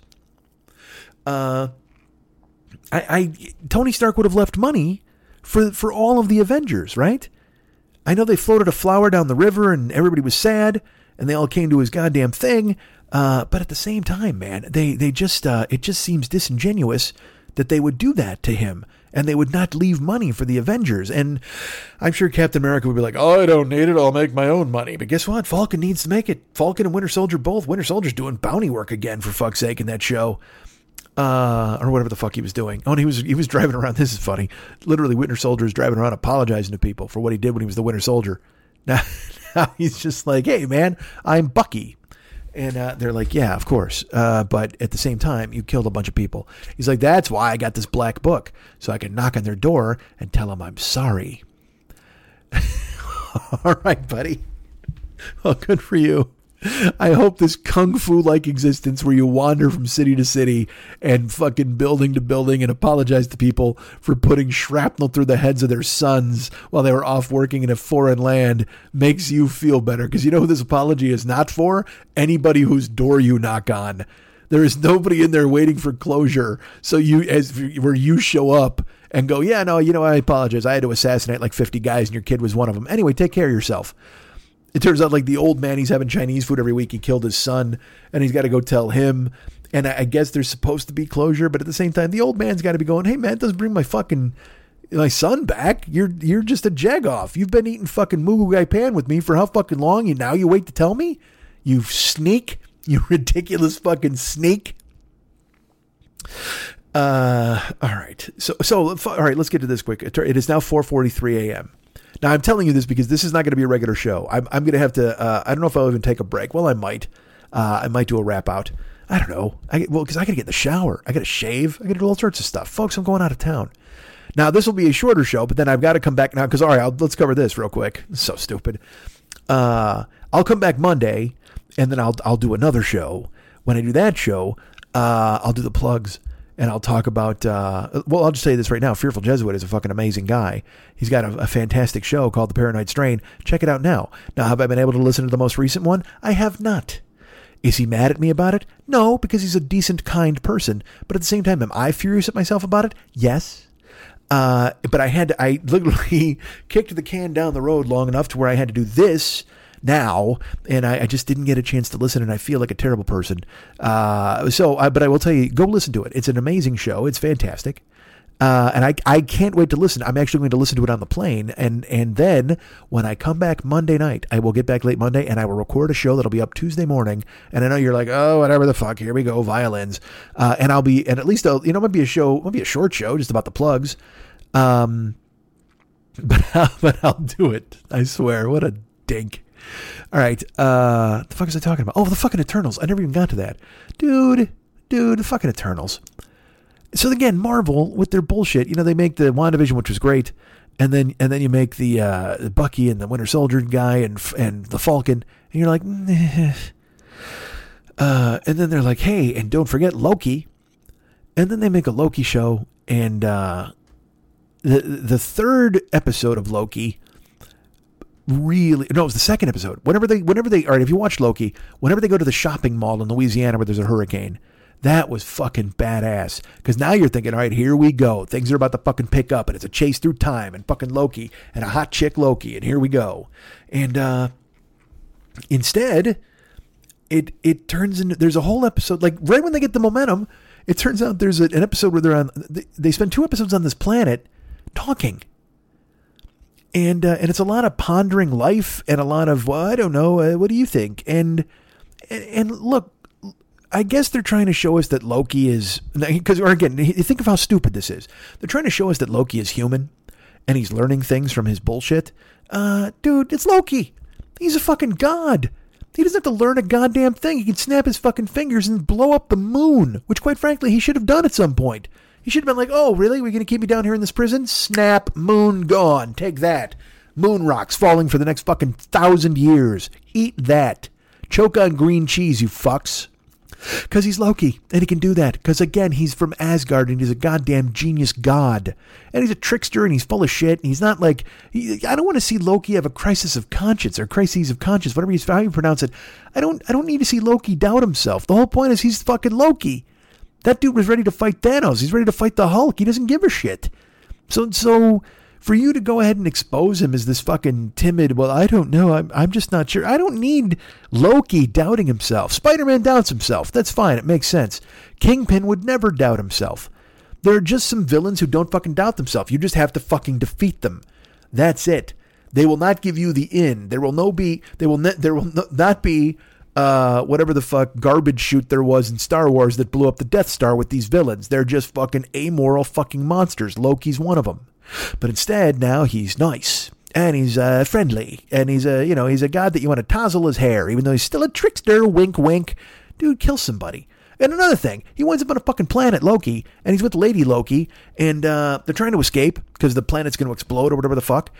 And so then they pose, they disguise themselves as guards. Well, the same Kat Dennings, Asian FBI guy, Three Stooges bullshit, where they got to sneak around and pretend to be one guy and throw their voice over here, and then they throw a pebble that makes a noise, and they sneak on the train. Same shit. He's a god. He's a fucking god. He could literally go wham, like fucking Bewitched, and everybody freezes, and he goes, yeah, fuck you, and fuck you. Who's next? And then get on the train. Because he's a god. But then he gets on the train, and he's with Lady Loki, and then I think she goes to sleep, and then he's doing magic tricks, because that's who he is, because he's a fucking goof, he's a narcissist, he wants attention. And she wakes up, she's like, what the fuck is going on? And then somebody else is like, I can't believe these weirdos are doing this. And he goes to get help, right? So then security comes to subdue Loki, and they're like, sir, you need to step away from the bar, or whatever the fuck. And Loki, who is, again, a god, who has been in hand-to-hand combat with now look, the Hulk beat his ass, but still, he stepped to the Hulk. He steps to all these people, and he's also a guy who can like do a weird thing with his hand, like and turn you into a fucking lizard. Whatever he wants to do, he's a god. And sure enough, Loki gets in a bar fight. Just winds up fighting security guards, and one guy gets the best of him, and he pushes him away, and then and I'm like, what the fuck is going on? You could literally cast a spell while you take their guns, float them in the air, and shoot all of them in the face. Why are you even entertaining the thought of physical combat with humans? They're beneath you. You know this. You say it all the fucking time. Ridiculous. Ridiculous. So then they make the Eternals. And again, I don't know a fucking thing about the Eternals, all right? I don't know who they are. And that's the problem. Because get this. There's 35 Eternals. If you're going to give me Shang-Chi and his 10 rings of awesomeness, great. Then you tell me the story of Shang-Chi. I'm sure he's got a couple of buddies. And I learn it. And I'm like, all right, here's what Shang-Chi does. Good for you. But if you tell me there's a movie where I've got to learn the origin stories of 71 different characters, if you tell me literally I have to see how their powers come together, and then look, I didn't watch it. I didn't watch Eternals because it has no interest for me. But I'm like, I even say to people, like, do I have to watch this to keep up with Marvel? They're like, maybe, yes, but no.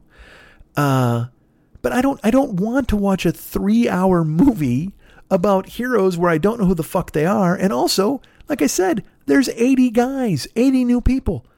And then I hear that one of these, and again, spoiler, I heard that Kumail Nanjiani is, again, the Eternals have been around forever, hence the name. So they've been around forever, right? but they still have to blend in on Earth. So Kumail Nanjiani, I guess, this is the story they're telling. He's a Bollywood star, and he poses. He's been a Bollywood star for like 100 years, but they're like, wow, amazing family, because he's pretending to be his grandfather as a Bollywood star, and then his father as a Bollywood star, and then himself. It's like the generations are passing down their Bollywood stardom, and he's just the newest version of it. But it's really been him the whole time because, again, he's an eternal, so he can do whatever the fuck he wants. And what he's chosen to do is dance with fucking Little Superstar, I guess. I don't know if that's what he wants to do. Good for him. But I mean, that storyline, but think of that storyline. Again, that's the same Marvel bullshit of, hey, what if Loki got in a bar fight? Hey, what if Kat Dennings clonked a guy on the head and then stole his uniform? It's lazy, man. Lazy. And then in the Eternals, like they're and also, why is he even a Bollywood star? Why, if they're the Eternals and they're fucking heroes, just give me their hero bullshit. I don't need to know that they have regular fucking jobs. It's so dumb when they do shit like that. Why do they wedge these things in? Like I said, fucking Spider-Man needs friends, or Loki needs to be human. Or no, you don't need that shit. Just fucking make them what they are. It's like when they make a Godzilla movie. What if Godzilla made a movie and he came out of the ocean up from the depths 30 stories high, and everybody's like, holy shit, it's fucking Godzilla. And he's like, hey, what's going on? They're like, excuse me? He's like, yeah, no, I just wanted to check things out. You guys seem nice. Man, the ocean, boy, I'll tell you what, we should really talk about the fish. And then he has a conversation. Now, again, I mentioned Spider-Man's courtroom drama. That would be fine. But what if Godzilla wanted to have a talk instead of breaking shit? You'd be like, fuck that, man. And then they do dumb shit where they have like Godzilla fight against King Kong. Godzilla against King Kong is not a fight. That is not a fight. You can pretend it is. You can tell me all along that Godzilla versus King Kong is going to be, oh, look at this tough battle. It's, again, a giant monkey who couldn't defeat a plumber taking on Godzilla, who lives in the fucking ocean and vomits radiation. Yes, that's right. Godzilla is a 30-story lizard who, again, if it's a fist fight, King Kong might have a reach advantage, and certainly he might have a power advantage because Godzilla's got those tiny arms against a dinosaur, whatever the fuck. But at the same time, Godzilla has the fucking trump card. He's got an ace in the hole, and that is that he vomits radiation. So I'll tell you this, if Godzilla fought King Kong for real, and I know it's so stupid to even say that goddamn statement, but if Godzilla fought King Kong for real, King Kong would have cancer in 5 minutes. 5 minutes. It's over. And then King Kong falls down, and then they have to put King Kong in giant hospice, and then Godzilla has to visit him like in Tombstone. He has to be like fucking Kurt Russell with fucking Doc Holliday, and he has to read to him and feed him orange slices. That's it. That's your movie. They square up for this big brawl, and fucking Godzilla vomits radiation all over this fucking chimp, and he faints, gets cancer, and then the next thing you know, there's our friend Godzilla reading to him in the hospital and feeding King Kong orange slices as they reminisce about being the only giant monsters in the world who have a relationship with one another, because Rodan's not hanging out with these fucking guys. Not at all, friends. But Jesus Christ, don't tell me that fucking King Kong would win or even come close, because Godzilla, again, vomits radiation. And also, do this. If you make a Godzilla versus King Kong movie, no humans. None. I don't, because that's another, I saw the Godzilla movie, I talked about this before. I saw the Godzilla movie with Bryan Cranston, like the first one in the theater. And I'm just going to tell you this right now, because why not? I watched it and I didn't like the movie, but I had a great fucking time at the movie. And I'll just tell you this, because my ex at the time had my cock in her hand the entire film, and I was hard for 2.5 hours just looking, and I'd look over at her eyes and she'd look at me, and I'd look, and it was a packed theater, so there was nothing we could do but holy fuck, because that was back when things were great, except for the movie Godzilla. But Jesus Christ, I could not wait to get to the parking lot. So in that movie, like, Bryan Cranston's sad and his son is mean. I don't even remember. Soldiers are wary. I just don't. There should be no humans. If it's Godzilla and King Kong, that's it. Nobody cares about your divorce when there's a lizard fighting a monkey. I don't care about your relationship with your dad when a monster has risen from the ocean to take on a giant monster that has come from the jungle. I got news for you. If there's right now, there's a lizard fighting a monkey. I don't care about your dad. I don't care about your divorce. And that's a giant lizard fighting a giant monkey. But at the same fucking time, if there was a regular sized lizard fighting a regular sized monkey, still more compelling than your relationship with your father. And I will not hear anything fucking different. You guys can get me at Mike and MikeSchmidtComedy.com, but it's 4:55 a.m., guys. I got to go shave and shower and whatever the fuck. It's a short show, I know, but we'll be back on Monday. Well, it's not really a short show. It's been a fucking hour and a half. So, I will do some plugs here. I will do just a few. But first of all, our great friend Fearful Jesuit does the Paranoid Strain podcast, which you go ahead and grab right now in the wherever the best podcasts are, the iTunes store, the Apple Podcast space, wherever you want to find him. Does great work. He's still talking about the Freemasons right now. He is still delving deep into the world of fucking secret societies. Go ahead and check them out. I will tell you more about it on Monday when I come back and do an abbreviated short show when I get back. But go ahead and check out the Paranoid Strain because, again, he is our great friend. We love him. He's been very kind to me, and he's going to yell at me about this. And I don't blame him, and I don't mean that in a mean way, like he's going to yell. And he won't even really yell, but he might be annoyed, and so I owe him an apology. But still, I'm looking forward to listening on the plane. The Paranoid Strain podcast available right now wherever you go ahead and find these fantastic podcasts. Like I said, in the iTunes store. And do me a favor, leave a review in the iTunes store. Talk about how much you love the show. Write him a note. You can write him a note at, theparanoidstrain@gmail.com. Theparanoidstrain@gmail.com. That's where you can go ahead and check him out. Send him a note. Tell him you love the show, and he will tell you thank you. And he's got amazing things coming up. I was lucky enough to be included in a project that he has coming up, and I'm excited to hear how that turns out. And I was grateful that he asked me to be in it. And then, of course, I made him wait fucking 3 weeks for what I was going to do. And I will just tell you this is completely true. I did it in one take. It's probably like 3 minutes long, 3 or 4, but I did it in one take. And after doing it, I was like, should I do that over again? And I was like, no, you know what? I kind of liked that. And then I sent it to him and he's like, it's fucking awesome. And I didn't even tell him I did it in one take, but I'm telling you guys that because I was so fucking proud of it. And also it was one of those things where it's like, oh man, he doesn't really want me to do this, does he? Whatever the fuck, you know how bullshit is. But then I did it and I fucking crushed it. So I was very happy. So the Paranoid Strain podcast available wherever the finer podcasts are sold. Thanks to KC, the guy who handles our YouTube stuff, and also our great friend David Hernandez, David Mex Hernandez, whom you know. You can be his friend at Facebook.com/David Mex Hernandez. Check him out. He's doing great things over there. He does amazing artwork. He'll do your artwork. It's Christmas. Do you want him to paint for you? He can go ahead and do that. Reach out to him and check out his website. His website is called artbydmh.com. That's artbydmh.com. He's the best. Go ahead and check it out, please. That'd be fantastic. And also at Facebook.com/David Mex Hernandez, if you become his friend, you can go and look through all of his photos and his artwork and see the cool ass stuff that he's done in the past. He's just so fucking talented. He sings, he does artwork, and he's got a closed group called This Is Dumb, That's Dumb, You're Dumb, I'm Dumb. You can join the closed group and see all the cool ass memes and stuff that he's done. But most importantly, folks, this man has a podcast. Yeah, that's right. He's tearing it fucking up right there with his The Phlegmcat podcast. That's 2 words, Phlegmcat, PHLEGMCAT, the Phlegmcat podcast. It's available now.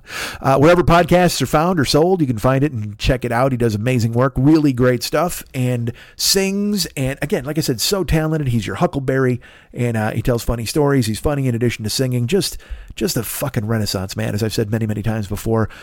So again, if you want to hire him to do any of the painting, you can go ahead and reach out to him for that. That would be fantastic. Listen to his podcast. All the great things. Facebook.com/David Mex Hernandez, artbydmh.com. You can find him at any and all of those places and reach out to him because he's just waiting to hear from you. I'm in the Misfit Toys Co-op. Did you know this?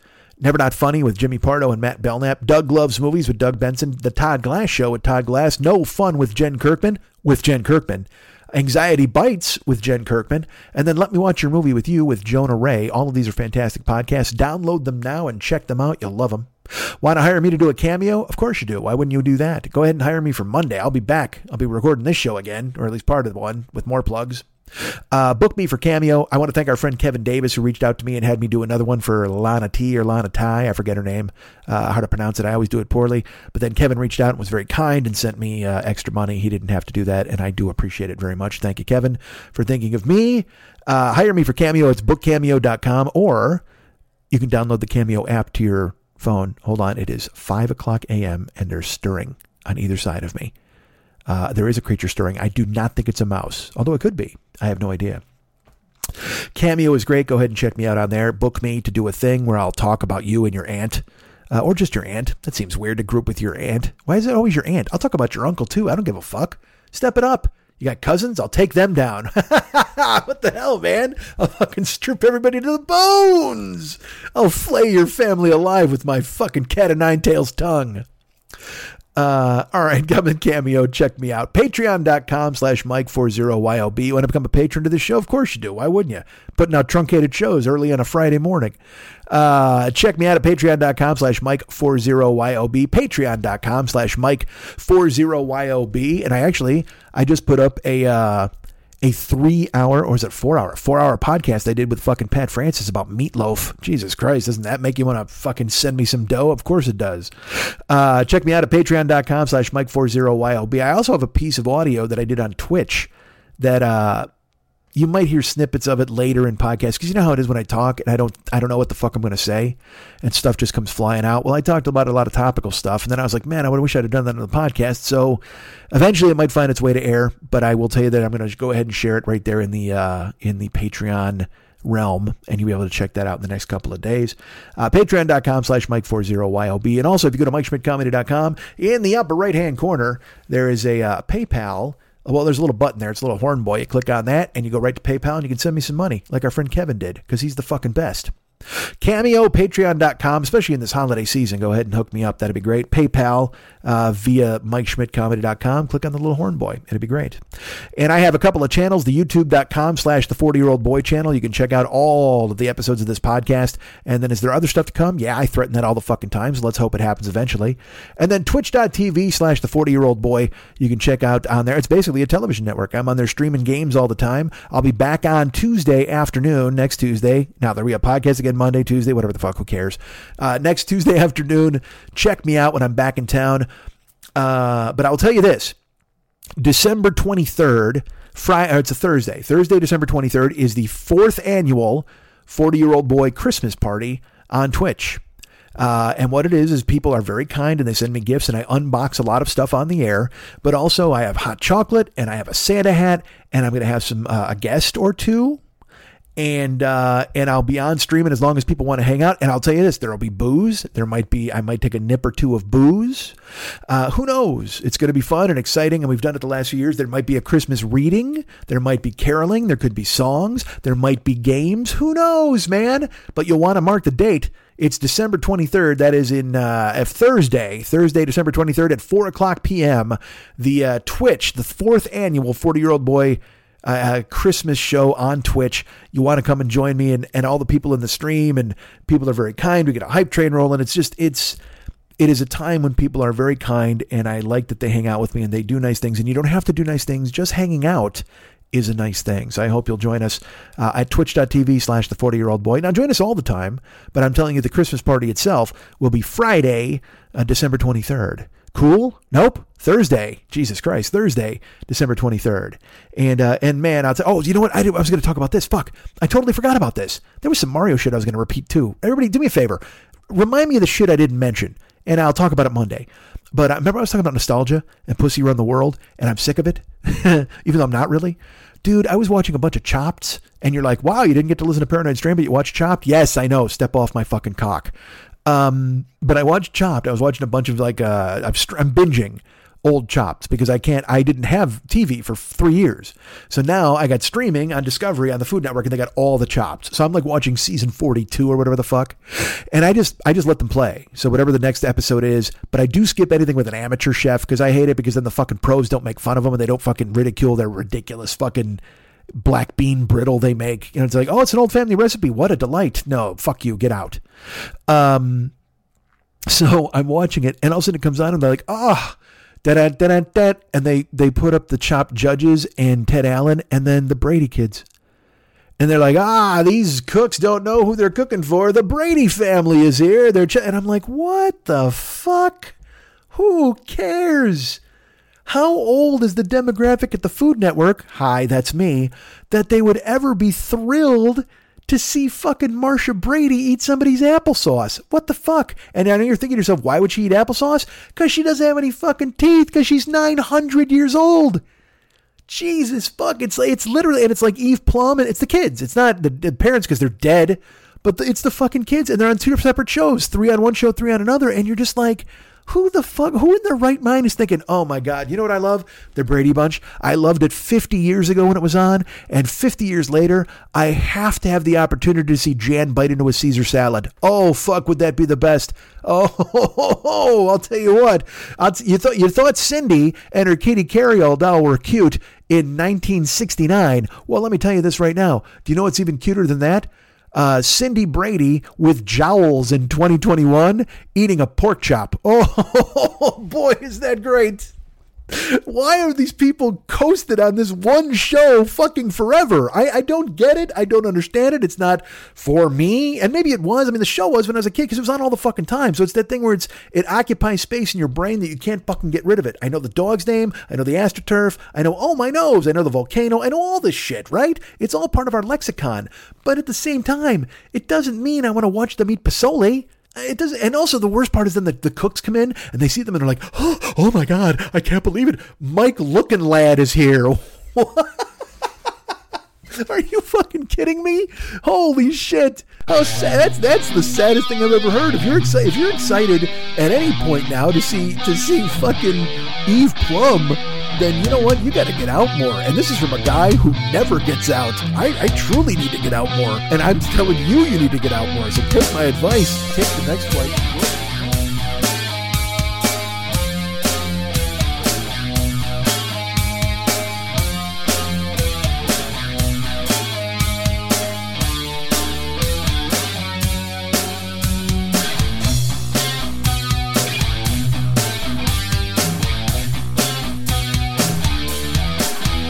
If there's anything I like more than me, it's people who like me. I love me, but if you love me, I love you. 'Cause you know why, we both love me. How great am I? Let's talk about that for a while. And by a while, I mean forever.